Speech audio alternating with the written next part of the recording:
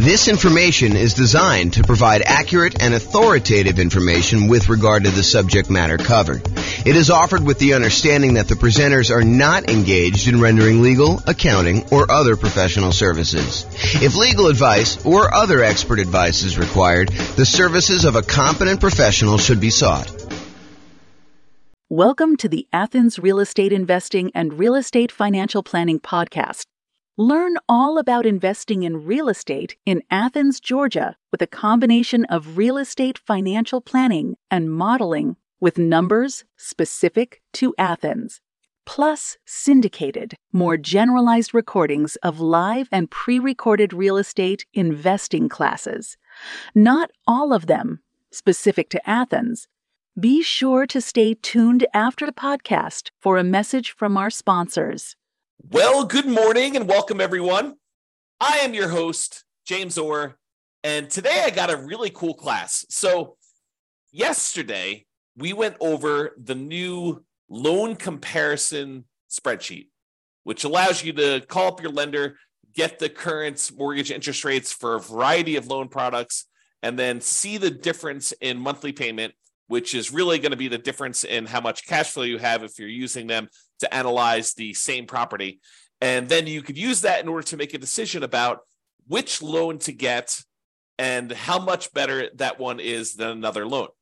And so the next thing that occurs to a lot of folks is, well, how do you actually compare and see what the difference is between one loan product and another loan product? And the most common version of that question that I personally get is, should I put 15% down or should I put 20% down when buying a rental property? And the reason I think this one comes up the most is a lot of folks believe that minimizing the amount of money you have investing in the deal is the optimal strategy, that is going to be the best way for you to approach investing in real estate, and that you should minimize how much you have in a deal every single time you buy a deal. And I'm here to tell you that there may be some situations where that is not the best thing for you to do. And I hope to explain that to you here today in this particular class. This class is going to be a really short class about the question, should I put 15% down or should I put 20% down when buying a rental property? And I will also warn you that you cannot just use my numbers. You need to call up your lender and get the exact mortgage interest rates for these different loan programs so that you can compare them side by side yourself with the actual numbers for that day, because they're going to vary. And sometimes it may not be this extreme. Sometimes it may be much more extreme than what I'm about to show you, but let's get started and look at this. So first thing is, call your lender, get the rates, fill in this form. It's a visual on the screen here of the form that I went over in detail yesterday. So go ahead and call your lender in order to get those. As I mentioned, your numbers will undoubtedly be different than what I'm showing you. You cannot just assume that, oh, James did the math for me once, therefore that is the math all the time. You need to do your math. This number does change over time. So really what we're doing is, you remember this shows you all the different government loan programs, the conventional owner-occupant loan programs. These are primarily for people doing like house hacking or nomad strategy where you're moving into the property. And then this kind of like greener section here is all the conventional investment property loans. And we've got 15% down with PMI, and then 20%, 25%, 30%, and 40% to show you. Today, I'm going to be focused in on this 15% to 20% kind of section. So this shows you the kind of like difference in monthly payments for the various loan programs for the investor loans only. And so you can see that the investor loan, where you put only 15% down, is significantly higher than the next loan program, which is the 20% down. In fact, if you just look at the difference in size of the drop here, you can see that the difference in size of the drop between going from 15% to 25% is way larger than the drop from 20% to 25%. And you might be thinking to yourself, wow, that's a really significant difference between going from 15 to 20 and 20 to 25. And yes, that is pretty common, because part of the problem is that when you get a 15% down loan, you also have private mortgage insurance.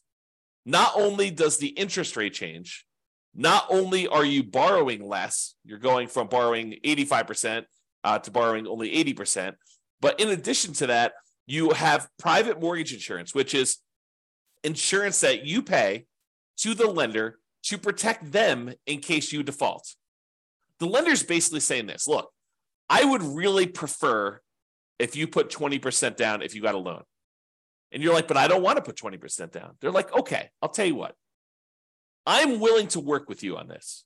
However, my concern is if for some reason something happens to you or something happens to the property and you stop paying on this mortgage, I might actually lose money or not be able to get all of my money back if I have to wait a few months for you to determine that you're not paying, then start foreclosure proceedings, hire an attorney, and maybe your tenant's not taking care of the property, and maybe I need to do a little bit of work on the property once I get it back, and then I need to go sell the property, and I need to pay a real estate agent, 4, 5, 6, 7, 8% in order to have them market the property and get the thing sold. And I have some holding costs while I'm waiting to do the foreclosure, and then also to foreclose on the property and get the property back and then do the fix up I need to do in order to get the property ready to sell. And then the time period when I'm got the property marketed and the time it takes the property to sell. So I've got a lot of time and money and effort kind of tied up into this deal. And I want to make sure that I will get all of my money back in case you default and you stop paying on your mortgage and I need to foreclose.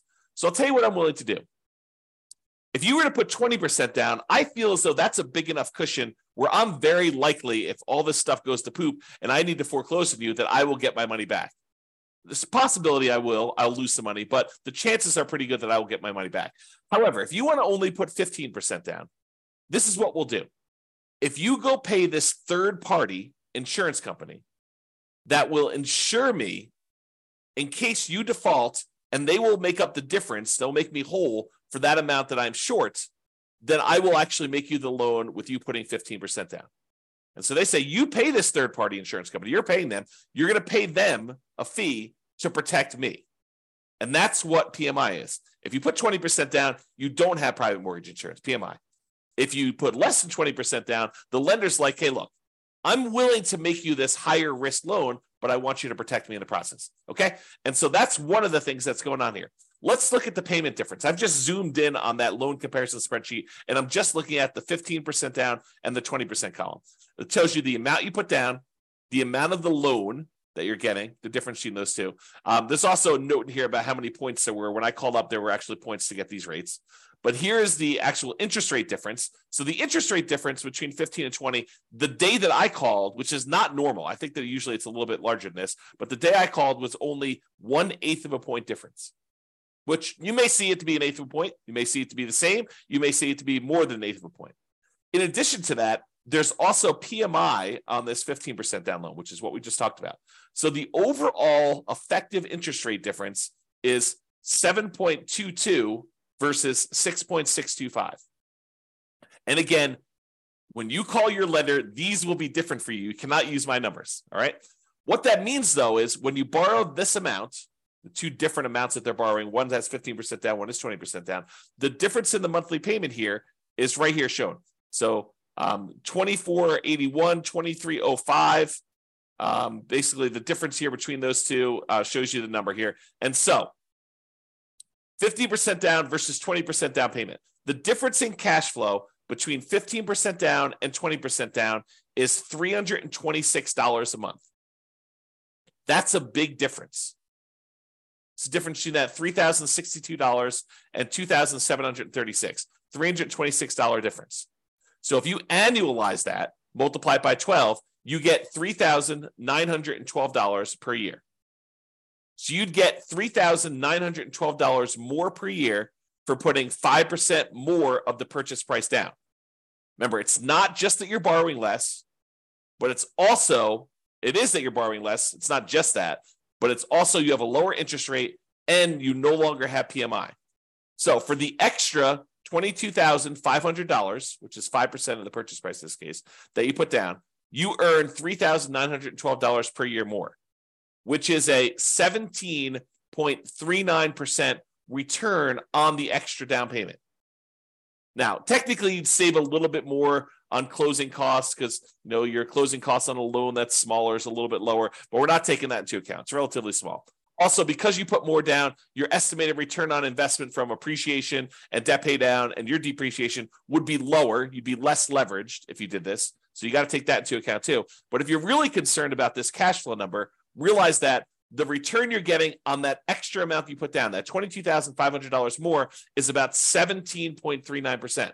And that's like a cash on cash return on investment. That's the return you're getting in extra cash flow on that property. So are there a lot of other places where you could go where you could get an extra 17.39% cash flow return on your money? Yeah, sure. If you buy a rental property, typically it's more than 17%, but part of that is like deferred return. It's like your cash later return, your appreciation and your debt pay down return. This is really all about cash now. It's money in your hand from cash flow. So 17.39%. Not a lot of places that I know of where you can get that, especially on a lump sum of money of this size. So in conclusion, it's not just about borrowing less. Putting more down tends to also improve your interest rate and eliminates PMI. You can determine the difference in payments to estimate the difference in cash flow, since the income is going to be the same if you're analyzing the same property. Then you divide that difference in annual cash flow by any extra you had to put down to estimate the extra return in cash flow that you're earning on that extra down payment. And then you got to ask yourself, can I earn that return or better somewhere else with similar risk characteristics? Okay. So the idea is do this calculation yourself and decide whether it is worthwhile for you to put this extra money down. And yours may not be 7%, 17%. In fact, it's very likely to not be 17%. Yours may be more in the line of, if I get a 5% return or a 10% return. Some cases it might be a lot more, maybe 20% return. But you got to decide, hey, look, maybe I'm not willing to put this extra down in order to get just a 5% cash on cash return on that extra money. Maybe that's not worth it for you. Or maybe it is worth it for you. Or maybe 10% is worth it. So you got to decide where your cutoff is. And part of the decision, at least for me, would be, what else could I do with this money to get that type of cash on cash return over that time period? Okay. That's all I got for you. I hope you enjoyed this very short mini class on whether you should put 25% or 15% or 20% down. I will also tell you that this is a common question. The next most common question is 20 to 25. And I think most people don't even ask me about that one. I have to show them why it's advantageous for them to sometimes go from 20 to 25, because the interest rate bump between those two is usually pretty significant. So same thing applies, though, if you're thinking about 20 or 25%, is you run the math and say, this is what my payment is at 20, this is what it is at 25%, this is how much extra I had to put down, and figure out what the difference is, figure out what the return is on that extra 5% down to see if it's worthwhile for you. That's all I got for you. This has been James Orr. Have a great day. Bye-bye, everybody. With home prices up, mortgage interest rates up, and rents up but not quite enough to counteract the higher prices and interest rates, cash flow on rental properties in Athens is harder than ever. Book a call with the Real Estate Financial Planner to apply our proprietary 88 strategies to improve cash flow on your rentals. See the show notes for a link to schedule your call and improve your cash flow today. If you're a real estate agent, lender, or professional in Athens that wants to help our real estate investor listeners, consider reaching out to learn about collaboration opportunities with this podcast. We'd love to add more value to our listeners by having you assist our investors buy, sell, and finance their real estate investments. See the show notes to schedule a call to discuss collaboration opportunities.